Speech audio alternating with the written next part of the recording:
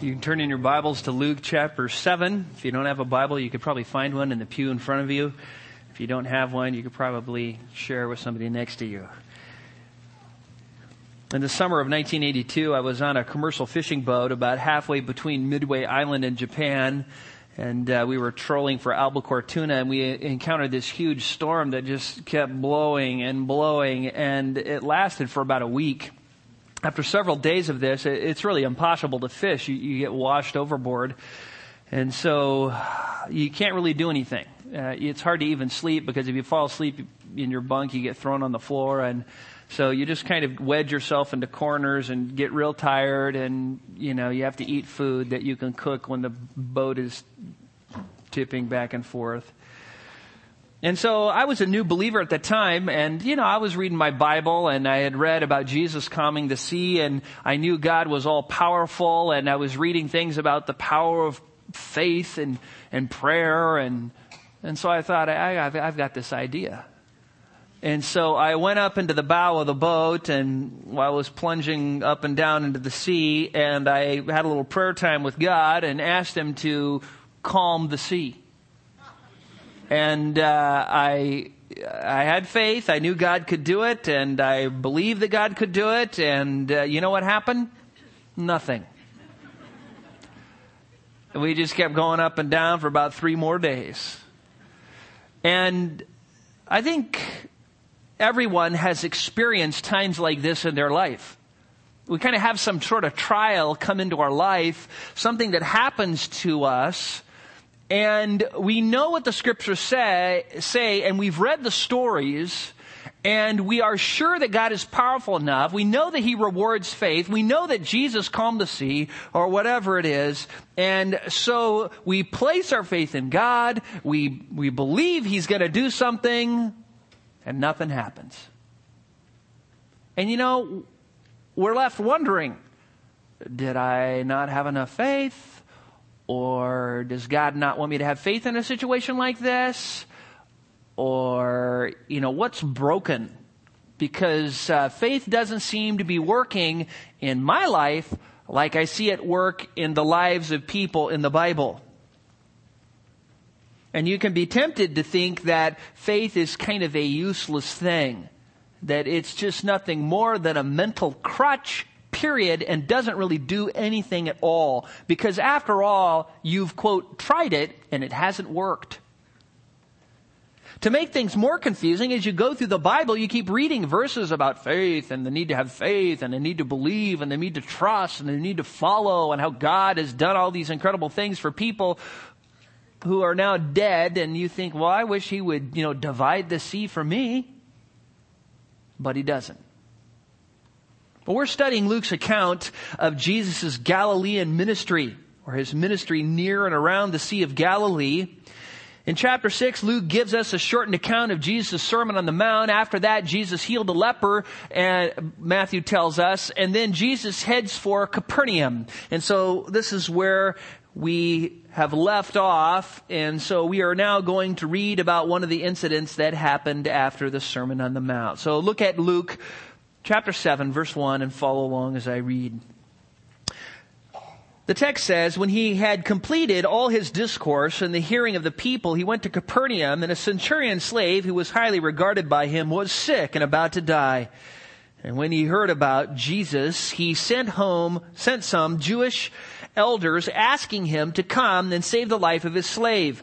And when they came to Jesus, they earnestly implored Him, saying, He is worthy for you to grant this to Him, for He loves our nation, and it was He who built us our synagogue. Now Jesus started on His way with him, and when he was not far from the house, the centurion sent friends, saying to him, Lord, do not trouble yourself further, for I am not worthy for you to come under my roof. For this reason, I did not even consider myself worthy to come to you. But just say the word, and my servant will be healed. For I too am a man placed under authority with soldiers under me. And I say to this one, go, and he goes, and another come, and he comes. And to my slave, do this, and he does it. And when Jesus heard this, He marveled and turned and said to the crowd that was following Him, I say to you, not even in Israel have I found such great faith. When those who had been sent returned to the house, they found the slave in good health. Now, what we want to do is we want to look at the measure of your faith, look at 4 aspects of faith that you need to understand and apply to your life so that you can be blessed like this centurion. The first is when you experience trials. Look at Luke 7:1. It says, when he completed his discourse and the hearing of the people, he went to Capernaum. Now, Capernaum is in the northwest shore of the Sea of Galilee. Tradition says that the Sermon on the Mount was in the northeast shore of the Sea of Galilee. So Jesus has finished preaching the Sermon on the Mount, and he's going to Capernaum, this town, this kind of fishing town near the shore of the northeast corner of the Sea of Galilee. Now we know that Jesus is being followed by this huge mob of people. If you look in Luke chapter 6 verse 17, it says, there was a large crowd of his disciples and a great throng of people from all Judea and Jerusalem and the coastal region of Tyre and Sidon who had come to hear him and be healed of their diseases. And so there was this gigantic crowd. So Jesus has preached a sermon. Now he's going to Capernaum, and he gets there, and sure enough, this giant crowd has caused a human traffic jam in the little town of Capernaum. People are crowding around, and Jesus is teaching, and he's most likely healing, and people want to hear him. They want to be healed. They want their daughters, their sons, their friends to be healed. And so there's this great pressing mob all around Jesus. Now, look at verse 2. A centurion slave who was highly regarded by him was sick and about to die. The centurion was a commander of 100 Roman soldiers. The centurion here is a Gentile centurion, and he has a slave. But the text says he was highly regarded by him, which was unusual because slaves are usually given very little regard. But this centurion had great regard for this slave. And what is interesting is it says the slave was sick and about to die. We don't know particular details about the disease, but Matthew tells us he was paralyzed and in great pain. So he's a highly regarded slave. He's paralyzed and he's just in agonizing pain. And if you have ever had to stand by while a loved one suffers, you know this is one of the worst things you can go through, isn't it? Because you see that person suffering, they're in agony, they're in pain, and you can't do anything about it. I mean, you pray for them, you try and comfort them, you try and encourage them, you do what you can, but they're just in pain, and you are powerless to change the situation. And this is the trial that the centurion is facing. And you know what? All of us have trials to one degree or another all through our life. They never stop. Life is nothing more than a string of trials. I mean, whenever things start going good, even for a whole day, I start thinking to myself, uh-oh. Wonder what God's going to bring next. You know, He gives us a little rest in between. Sometimes I come to the office and I receive 3 or 4 thank you cards and encouragements and emails, and I just call my wife and something bad's going to happen. I just kind of feel like God's kind of building me up so He can swat me back down. Webster defines trial as a test of a person's forbearance and endurance, and all of us have trials, and they come in different degrees and different sizes, one after another, all through our life until we die. And they come with God's full knowledge and God's full permission, because they come as instruments of God to do us good and give Him glory. Every single one of them. And what we need to learn from this is that when we encounter trials and tribulations, we need to know they come from God, and we need to turn to God. Don't turn to the tabloids, to a friend, to your psychologist. Call up Dr. Laura. Turn to God. We need to learn to turn to God first and foremost. So often we treat God as the last ditch effort. After we've tried everything we can, after we've maxed out our visa, after we've used all of our wisdom and all of our ingenuity and all of our strength and all of our power, then when we're reduced to mental rubble, we come to God and say, help. When we should have, at the very beginning, gone to God and said, help. And then all along the way, we should have been casting our burdens upon him so that he could help us. And this is so easy to understand, but it's so difficult to apply. And many Christians they just live like practical atheists. You take an atheist and throw them off a cliff, they cry to God on the way down. And that's how many Christians are. It's only when it's just absolutely desperate that they go to God. And he's the wonderful counselor, mighty God, everlasting Father, Prince of Peace, who has all resources and who wants to shower us with all good things, and we won't even ask him for help. As a Christian, you need to run to God first, in the middle, and at last. And you know what this is called? It's called living by faith. Living by faith. The centurion found himself in the midst of a trial. His slave, whom he highly regarded, was sick, paralyzed, and suffering in great agony. And he couldn't do anything about it himself. But you know what? He knew God. He knew God. And specifically, he knew about Jesus. The second point, look at verse 3. When he heard about Jesus, just stop there. He's never even met Jesus before. He's just heard about him. And you know what? Anybody here who's a believer has never met Jesus. You've just heard about him. That's where the centurion was. He had never seen Jesus, but he believed in him. He was trusting in Jesus. Jesus was famous in that area. He had healed many people. His teachings were being marveled at. Great crowds of people were going around the Sea of Galilee, around Capernaum, and surely this man who was over 100 Roman soldiers had heard of him. He probably heard about it from the Jews. He had heard about it from the Gentiles. He heard about it from his soldiers. He probably talked to people who were healed and people who had heard Jesus say things. And you know what? He believed in Jesus. He put his faith in Jesus. And even though he had never met him, the evidence was overwhelming. Jesus was a man of God. He was a prophet of God.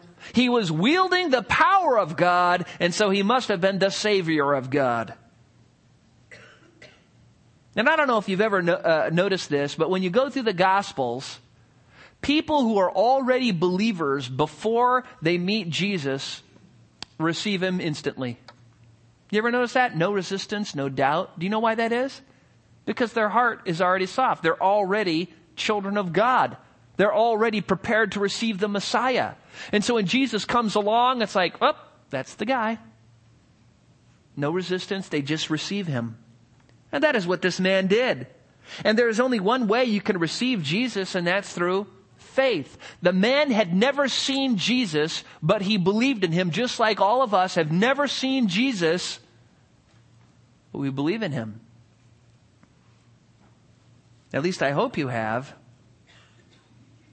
There are some, though, who come to church who have not really placed their faith in Jesus. Oh, they have an intellectual belief. They confess that Jesus existed. They confess that he is the Savior, that he is the Lord, that he died on the cross, was buried and rose again the third day, that he died for sins, that they are sinners.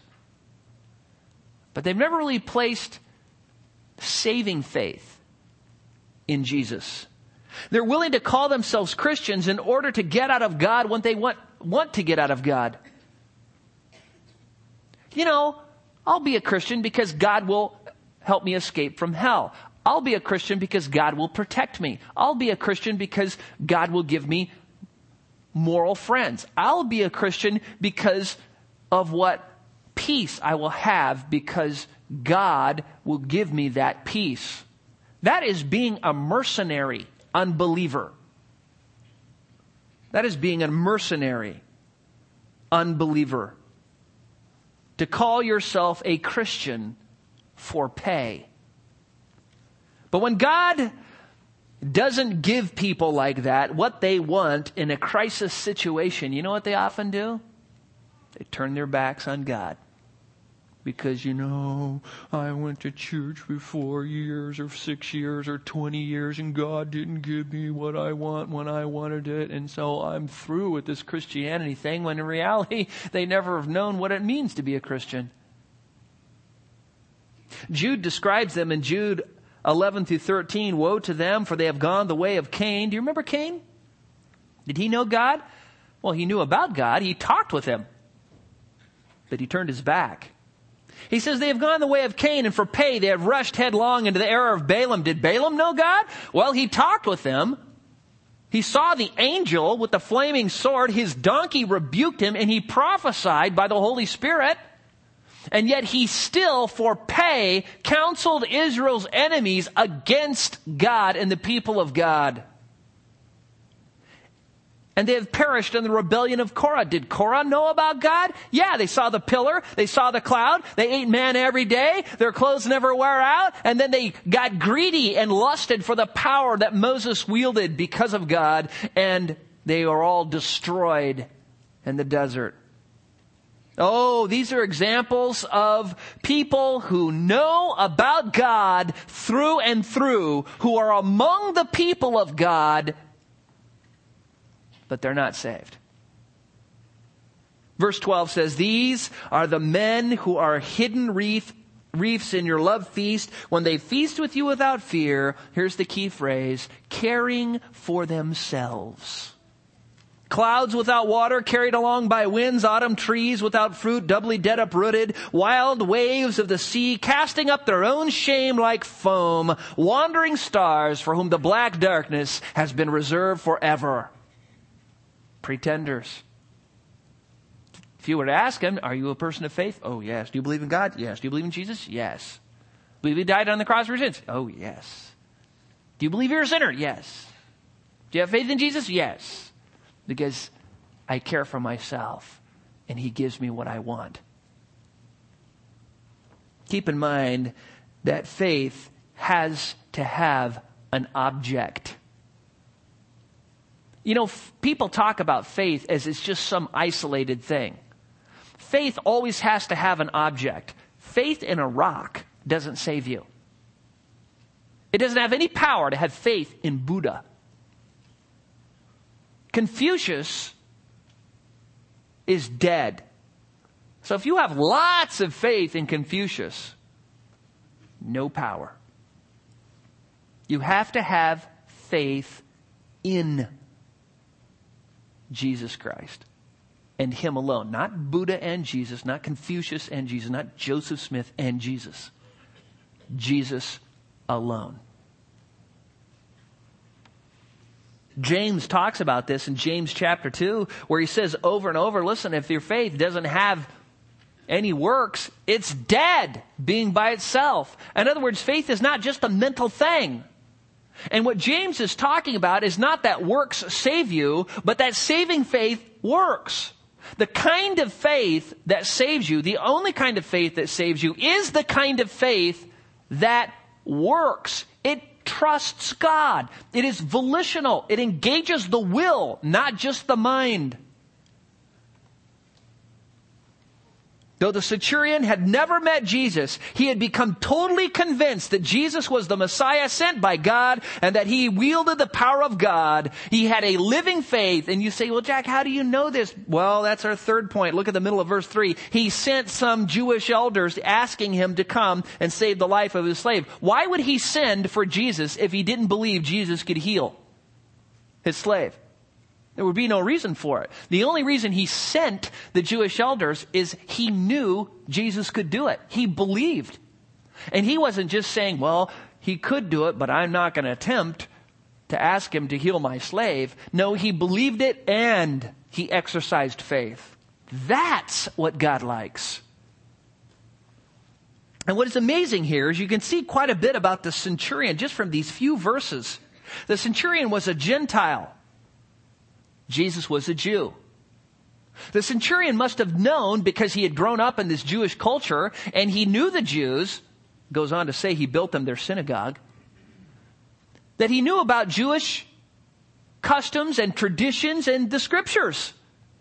And he knew that to send a Gentile into the midst of a bunch of Jews would probably be an unwise thing. And so what he did is he sent some Jewish elders. Now, obviously, because he had built their synagogue for him, they were endeared to him. And what is amazing is these Jewish elders complied, and they went to Jesus and crammed their way through the crowd to get to Jesus for the sake of this unclean Gentile. It's amazing. It is amazing. And it tells you just how much these Jews respected this centurion, this Gentile centurion. But he had a working faith, and that is the point you don't want to miss. Look at verse 4. And when they came to Jesus, this is the Jewish elders sent by this man, they earnestly implored him, saying, he is worthy for you to grant this to him, for he loves our nation, and it was he who built us our congregation. And the Greek is emphatic there. It was he himself who built us our synagogue. He did it himself, his own resources. This Gentile built these Jews a place that he couldn't go into. Now that is just it's just unheard of. And so the Jews, they loved this man. And they were willing to crunch through the crowd in order to make the quest. You also see the wisdom of this man, this centurion, because he realizes, Gentiles don't have much clout with Jews, but the most respected people in the Jewish society are the Jewish elders. So I'm going to go ask the Jewish elders to go make this request for me on behalf of my slave. And he sent them to Jesus. Look at verse 6 and 7. Now Jesus started on his way with them. And when he was not far from the house, the centurion sent friends saying to him, Lord, do not trouble yourself further, for I am not worthy for you to come under my roof. For this reason, I did not even consider myself worthy to come to you. Now you're thinking, well, what's the deal? I mean, he just asked him to come, and now he's asking him not to come. Well, what does this tell you? Well, think about this. The man is wise. He's obviously wise. He obviously knows the scriptures. He knows Jewish customs. And he thinks to himself, I know this Jesus guy could heal my slave. And so I'm going to ask these Jewish elders who will have more clout than anybody I know of to go ask Jesus to come here. Jesus then leaves the city. Now, there are thousands, most likely, crowding around him, trying to hear him teach, trying to get people healed. I mean, this is a huge request. So Jesus starts leaving the town, and the centurion must have lived close to Capernaum, and they're all journeying, and the centurion's probably looking out his window, and he sees Jesus at a distance with this mob of people following. And he begins thinking to himself, what I'm asking here is not right. Because I'm a Gentile, and Jesus is a man of God. He's wielding the power of God. He's a great prophet, maybe the Messiah. And I'm asking him to defile himself in my house. And he starts thinking to himself, I shouldn't be asking Jesus to make himself unclean in front of all these people for the sake of my servant. Which tells us this about the man. He is a selfless man. He's thinking about Jesus, Jesus' reputation, Jesus' convenience, and the health of his slave. He's not thinking about himself. So in the middle of verse 6, the centurion sends friends and says, Lord, do not trouble yourself further, for I am not worthy for you to come under my roof. He says, I didn't feel worthy even to come to you, which not only tells us he's not only a selfless man, he is a humble man. He doesn't even see himself as worthy. He is a man of faith. He is wise. He understands some of the scriptures. He's selfless and he's humble. But not only that, you can tell that this man understands the scriptures well enough to know God and who God is. He understands that God is sovereign, that God is everywhere present, that nothing is impossible with God. And so he begins to reason to himself, well, if Jesus is, the Messiah, and he's wielding the power of God, he doesn't even need to come to my house because God is everywhere present. And if he can heal him while he's present, he can surely heal him while he is not present. And so look at the end of verse 7. He says, through these messengers, but just say the word and my servant will be healed. Just say it. Now, there's no presumption here. The centurion is not saying, I know for sure you're going to heal my servant. No, he's saying, I know if you say the word, he will be healed. I believe you can do it. He's not saying you will do it. He's saying, if you do it, I believe it. And then you might be thinking to yourself, well, Jack, how do you know what the guy's thinking? Because he tells us in verse 8. Look there.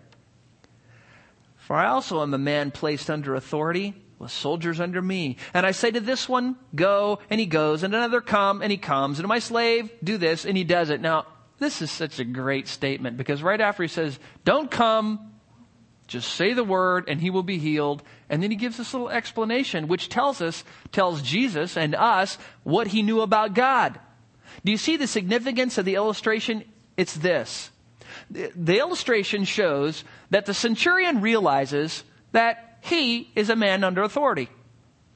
And he lives his whole life taking orders from other people. And he does what his superiors tell him. Not only that, he is a man of authority. And he has people under him. And all of his soldiers do what he says. Not only that, he has servants. And those servants and slaves do what he says. But you know what? His superiors are not always in his present when he's doing their bidding. Neither are his soldiers always being overseen by him and watched every second. He sends them out and they do what he tells them. And his servants are the same way. He tells them what to do and they do it. He doesn't have to watch them every second. He doesn't have to be in their presence every time they obey his command. And his point is this. Listen, God is everywhere present. His power and authority are infinite. Just say the word. And my servant will be healed. If you're the man I believe you are, you can just say it and it will happen. And that is why, look at verse 9, when Jesus heard this, he marveled at him. The guy just nailed it. God can do it. And Jesus doesn't even need to be present. The word marvel means to be amazed or to admire or to be impressed with the sense of wonder. Jesus wondered. And then notice what he does, verse 9, towards the end. The text says, he turned and said to the crowd, there's this huge multitude who's following him to the centurion's house, and they've now stopped because more messengers have come and said, hey, just wait, just say the word. Let me explain why. He explains why. He marvels. Then he turns to the crowd, this huge throng of people. I say to you, not even in Israel have I found such great faith. This guy was just the champion of faith. He is a model for all of us. The guy just believed. I mean, he believed to the utmost. Now let's just put all of this together so we can see what it means to live by faith. First, the centurion was already a believer. Secondly, the centurion had an active, trusting faith, not merely an intellectual faith, but a faith that sent. Third, the centurion had godly wisdom and wanted to do the wisest thing possible, which tells us he was familiar with Judaism, the scriptures, and the Jewish customs. Fourth, the centurion was a selfless man. He was thinking of others, not himself. He was thinking about Jesus, his servant. And we are told that even though he was a Gentile, he built the synagogue for the Jews, which tells us he was very generous. 5, the centurion was a humble man. He saw himself as unworthy to go to Jesus or for Jesus to even come under his roof. And 6, the centurion was not only a man of active faith, he was a man of great faith. Just say the word and my servant will be healed. Now, let's just compare this to me up in the bow. I was a believer and I had an active faith, but it pretty much stops there. I didn't have very much wisdom. I was selfish. I was not generous. The only reason I wanted the storm to stop is for my own personal convenience. That's all. I wasn't humble. I thought God should do what I wanted him to do. I didn't have great faith, so no wonder God kept me thrashing around out there. I needed it. Let's just think this through a bit. What if you were a believer and you had true faith, active faith, great faith? What if you had the word of Christ dwelling in you richly, and all your motives were for the sake of others and for the glory of God? Now, does that mean God is always going to do what you expect Him to do when you have faith? No. No. Does it mean that your faith will always be rewarded in the way you think it should be rewarded when you think it should be rewarded? No. Why is this? Well, God always rewards faith. That's a no-brainer. But God doesn't always reward our faith in the way we expect Him to or when we expect Him to. We don't know the end from the beginning. God does. God has planned it. We are not infinitely wise. God is. Listen carefully. Faith isn't the guarantee you'll get what you want when you want it. Faith is the command of God which tells you to trust in God because He is going to get what He wants. That's what faith is. Faith realizes God knows what's best. God has planned it from the end, from the beginning, and He's going to accomplish all of His good purpose, and I am going to trust Him. God speaking through Isaiah in Isaiah 55, 8 and 9 says, "For my thoughts are not your thoughts, nor are my ways your ways, declares the Lord. For as the heavens are higher than the earth, so are my ways higher than your ways, and my thoughts than your thoughts." And that is a long way apart. I don't know how far the heavens go, but they go a lot longer than your brain. God knew before Satan rebelled that he was going to rebel, and He didn't stop Satan. God knew before Satan tempted Eve and deceived Eve that she was going to fall into sin and that she would willingly give to her husband and he would willingly rebel against God. He knew about it all before it happened. He had the power to stop it, and He didn't. God knew before Joseph was born that Joseph would be hated by his brothers and sold as a slave and just all those things that happened to his life. He saw it all before it happened, and He let it all happen because He knew what was best, and in the end, the whole nation was saved. God knew before He delivered the people of Egypt from Egypt that the whole generation would drop dead because of disobedience and unbelief. He knew all of that before He did. He still delivered them, and they still all dropped dead. And He used their children to come into the promised land. He knew before Jesus was born that Jesus would be hated and crucified. But He had a plan in all of that. A very good plan. A plan to save us from our sins. And we could give example after example after example that show that God causes all things to work for good to those who love God and to those who are called according to His purpose. And faith anchors itself in that truth about God. Trials cause the anchor of faith to dig into what the Scriptures tell us about God. We need to trust God that He knows what's best, even if it means we have to suffer like Job or die a martyr. But it's not your place to tell God what He needs to do when you want Him to do it in the way that you want Him to do it. Turn to Hebrews chapter 11. You can't preach on faith if you don't look at Hebrews 11. It would be a sin. So let's go there. Hebrews chapter 11. The great chapter of faith in the Bible. Here the author of Hebrews begins by making this classic definition. Verse 1, "Now faith is the assurance of things hoped for, the conviction of things not seen." Notice the hope for and the not seen. Some people say, well, we can do this ministry as soon as God provides everything. Hoped for, not seen. God wants us to live by faith. Look at verse 6. After he gives a few definitions of people of faith, he says in verse 6, and without faith it is impossible to please him. Impossible. For he who comes to God must believe that he is, and he is a rewarder of those who seek him. You must believe God exists. You must believe he will reward you for your faith. Period. If you don't do that, you cannot please God in any way. Then he gives a whole bunch more examples of people of faith. Noah, Abraham, Sarah. Look at verse 13.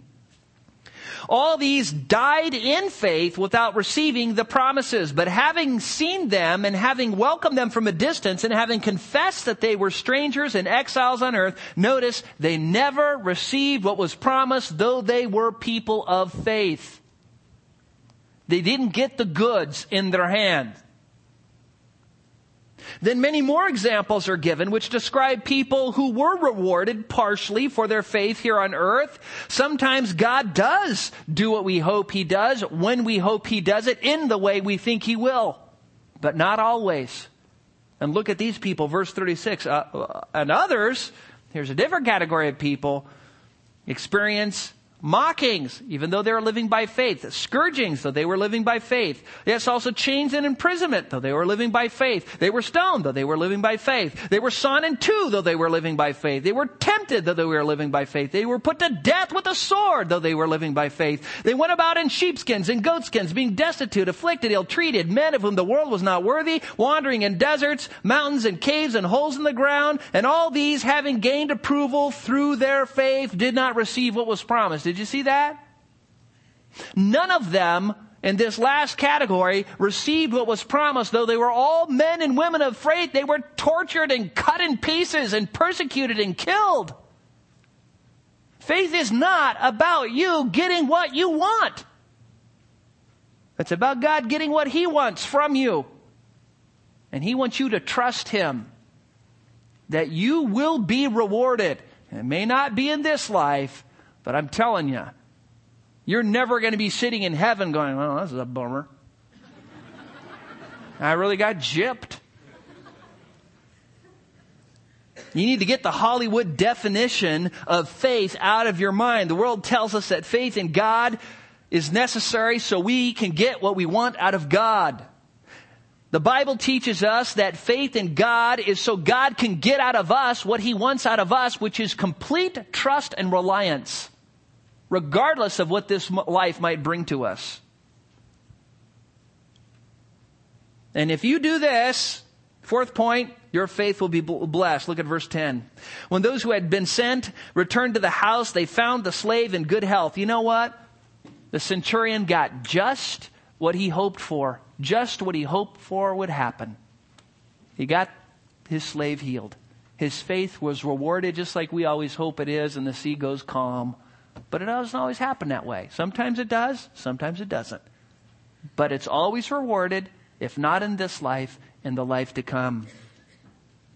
In the second Star Wars movie, in The Empire Strikes Back, which is my favorite, Luke Skywalker is being trained by Yoda in the jungles of some planet in the Dagobah system, and he's been being taught how to use the Force. And during this time, his spaceship sinks into the mud. And so Yoda tells Luke, just use the Force and pluck it out of there. And Luke is convinced that he is too small and the spaceship is too big. But Yoda tells Luke, with you, it always can't be done. And then he says, size matters not. You remember that? Size matters not. He says, you judge me by my size? And then Luke kind of says, okay, I'll try. He says, no, either do or not do. There is no try. And so what was Yoda trying to teach Luke? He was trying to teach him, listen, either have complete trust and confidence in the Force and do not waver in unbelief, or don't even bother. And that is what God wants us to do with him. Either have faith or don't. But don't try God out. That is unbelief. To try God is to not believe God. That is not faith. That is doubt, reluctant doubt forced into practice. And so Luke tries, and he fails. And so while he's pouting there, Yoda goes over, levitates the, craft out of the muck and sticks it on the ground. And when Luke sees it, do you remember what he says? He says, I don't believe it. See? That was the real Luke. And Yoda says, that's why you fail. And you know what? That is exactly how it is with Christians.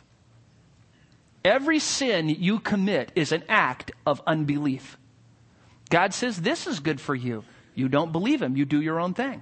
God says, read your Bible. You don't believe him. That is going to bless you. You think it's a waste of time. God says it isn't, but you think it is, so you don't do it. God says, pray. It's a very high priority. But with you, it's not.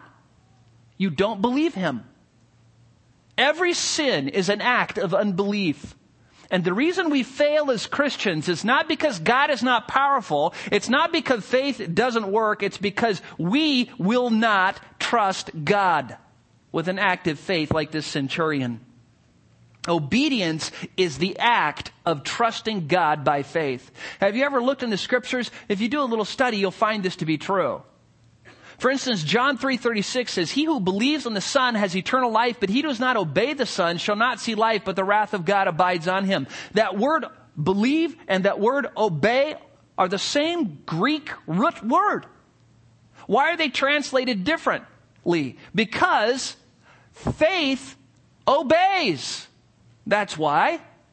Faith is not intellectual understanding. Faith is intellectual understanding put into practice. And don't confuse the two. We need to have faith like this centurion had faith.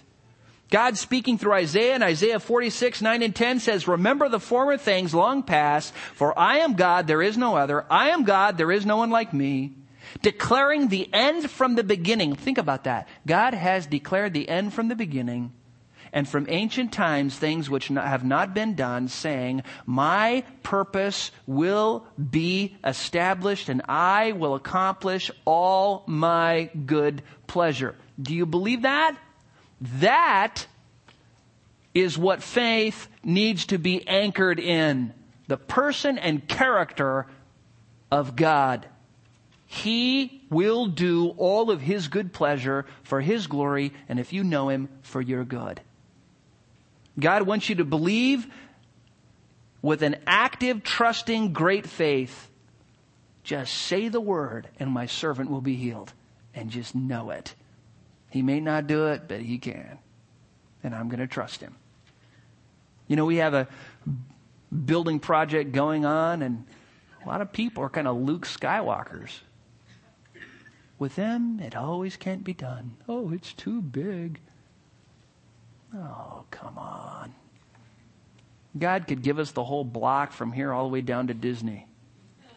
You're thinking, oh yeah, that's because you don't believe.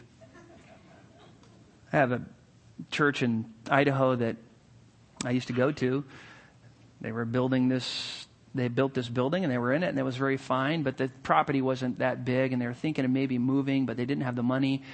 And so the Catholic Church approached them and said, we want to buy your property. And they said, sorry, we don't want to sell it. And they said, no, we want to buy it. They said no, and they came back again and again, and finally they said, okay, this is what we want. We want 20 acres. And we want to design our own building, and you pay for the whole thing. And they said, okay. Now, you see, you go, well, that happened to them. That's happened to a lot more than them. But I'll tell you this, it doesn't happen to people who don't believe. God does not reward doubt. God can do anything he wants. The building may not even happen. The whole thing may get burnt down and we might all die in an earthquake. That's not the point. The point is all of us as Christians need to constantly live by faith, trusting that God is going to accomplish all of his good purpose, that he needs to be relied upon all through any trial that we might have, any obstacle. We trust in him, we believe he can do it, and then we act upon it. Whatever he wants us to do, we act upon it and trust him for the results. So, when you experience trials, when you know Jesus, when you live by faith, you're going to be blessed. Believe it? Let's pray. Father, we thank you so much for your goodness, for the way you take care of us, for the way you watch over us. Father, I am so grateful for this story of this centurion. What a great story it is. Father, I pray that each person here would learn to have just a heart that is just set like flint to believe you. That we would not deviate or doubt. That, Father, we would have active faith, faith that believes and obeys. Faith that trusts you no matter what happens, knowing that you are sovereign over all things that come into our life. That you are the God of what is impossible. And Father, you are going to bring all of your good pleasure to pass. And if we know you, we're a part of that. So help us to praise you and thank you and trust you in faith. We pray this in Christ's name. Amen.